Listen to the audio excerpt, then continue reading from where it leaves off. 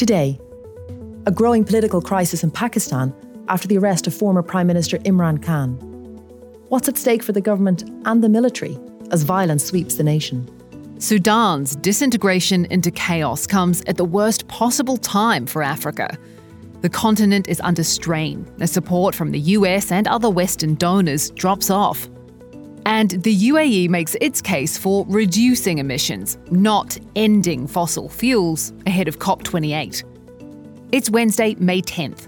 This is Reuters World News, bringing you everything you need to know from the front lines in 10 minutes.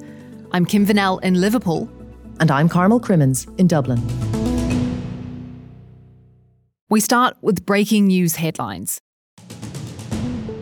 A Manhattan jury took 3 hours to find former President Donald Trump liable for sexually abusing a magazine writer in the 1990s.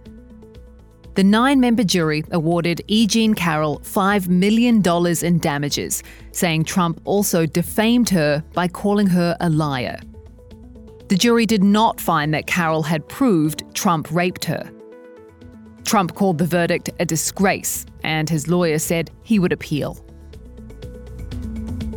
George Santos will face federal criminal charges, according to media reports.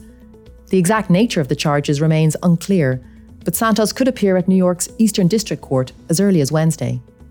The embattled Republican congressman has admitted to lying about where he went to school, where he worked, and being Jewish.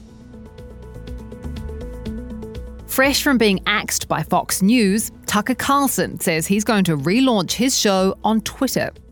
The conservative news host posted a video saying he'd soon be bringing the show he's hosted for 6.5 years to the platform.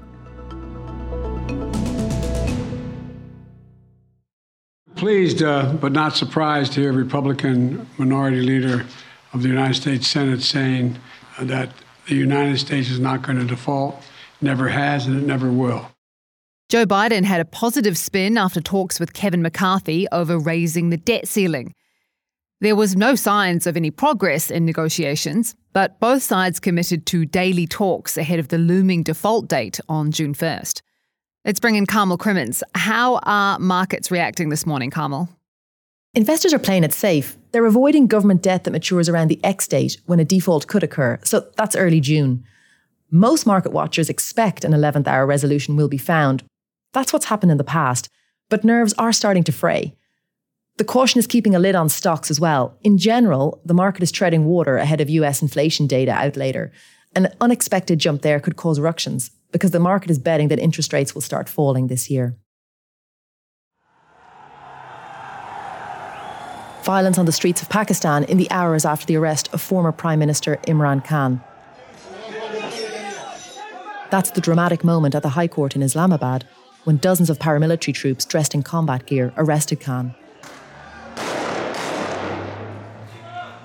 Violent clashes between his supporters and police continued even after bans on gatherings in most of the country. Websites have been shut down and communications networks restricted since the violence erupted. Gibran Peshimam is in Islamabad. Gibran, what was the charge Khan was arrested on? The government accuses him and his wife of receiving land from Pakistan's largest land developer in exchange for returning some confiscated funds from him. These are significant protests. Is the government under threat? It is, at least for the moment, something that the government has not been able to control fully. Khan's party has called for calm and asked its supporters not to resort to violence. So for the moment, it does not seem that the government will be brought down.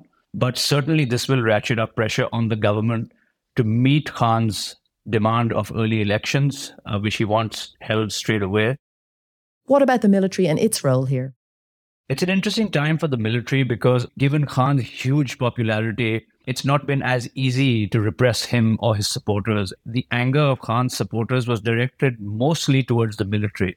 A lot of the most violent images that were shared on social media and by Khan's party himself pertain to buildings in which military officials either reside or have offices in. We've not seen anything like this in at least the last 50 years, and it makes the situation very unpredictable at the moment.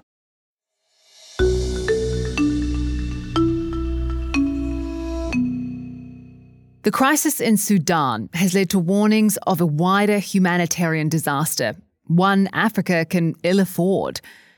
Neighbouring countries already struggling with huge numbers of refugees are facing an influx of thousands more from Sudan. The UN predicts 5 million more people will need emergency aid. But that demand comes as vital international funding drops off. Richer nations are being hit by global economic challenges, and in the US, there's a fight over debt limits. Emma Fard reports on how this lack of money is impacting those most in need. Obviously, for the region, it just means that desperate people are going to get even more desperate. So I like the example of Chad. Chad hosts over 500,000 refugees already itself, and its funding program this year is 4% funded. We spoke to WFP official on the ground, Pierre Honorat, and he told us that right now, in order to give provisions to the Sudanese refugees that are arriving, they're actually having to take it from the stocks, the food stocks that they'd actually were planning to give to poor, starving Chadian people. Reuters met with a group of women who were sitting in a small patch of shade in a border village called Gungur of Chad. And we spoke to Halimi Yacoub Isaac, who is one of these refugees who arrived recently from the Darfur region of Sudan. And she told us that she'd been there with her 5 children for several days, and she was worried about them starving. Basically, they're depending on the generosity of Chadian families to share their food with them. They haven't been able to get any official aid from UN programs or other humanitarian programs yet. The UN Refugee Agency is looking at 860,000 people going to Sudan's neighbors over the next 5 months, and they have revised their budget up to ask for an extra $500 million in order to support them. A lot of those people are going back to places that they already fled from. So that's the case with Eritrea, that's the case with South Sudan. So that's how desperate they are. They're going back to places they already escaped from. You've got to remember that Sudan is not top of priorities for many of the big donors. It doesn't resonate necessarily with voters in the same way that a crisis like Ukraine does, especially for European countries. That's why these programs are underfunded, and that's why it's going to be a tough sell for governments to persuade their voters that it's worth giving hundreds of millions more dollars to these countries, which many voters couldn't even put on a map. I'm Emma Farge, reporting for Reuters from Geneva. Deep divisions over how to save the planet are showing ahead of December's UN climate conference in Dubai. The COP28 hosts, the UAE, says countries should agree to phase out fuel emissions, not the production of oil and gas. The UAE is one of the resource-rich countries that wants to keep drilling, while wealthy Western states and climate-afflicted island nations push for a fossil fuel ban. Valerie Volkovici caught up with the UAE's Minister of Climate Change and Environment, Mariam Al-Mhairi, at a conference in DC. So Val, how is Al-Mhairi squaring criticism of an oil-producing nation hosting the climate change conference? Well, I think it kind of boils down to a theme that we'll hear a lot about, which is innovation or technology.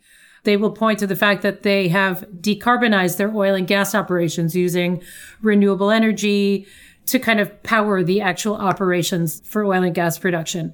They point to their investments in carbon capture and storage technology as a way to kind of reduce emissions as they produce them, even though there is a lot of pressure for the climate talks to talk about phasing out fossil fuels.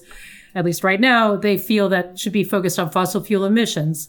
So that means focusing on technology while continuing to produce oil and gas.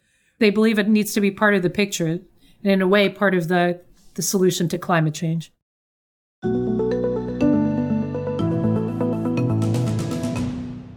To Spain, where the drought is so bad, the police arrested dozens of people for using illegal water wells to grow tropical fruit. More than 250 illegal wells, boreholes and ponds were discovered during a crackdown on water use in Andalusia. Spain is Europe's biggest producer of tropical fruits, but they need lots of water to grow, and the country is experiencing one of its worst droughts on record. Nearby Catalanians are also feeling the heat. As of this week, they won't be able to refill their swimming pools. New water restrictions will hit homes in Barcelona and surrounding areas, where backyard swimming pools are a common defence against the sweltering heat. That's it for this edition of Reuters World News. We'll be back tomorrow. To get all our shows in your podcast feed, make sure to follow us on your favourite platform or download the Reuters app so you never miss a beat.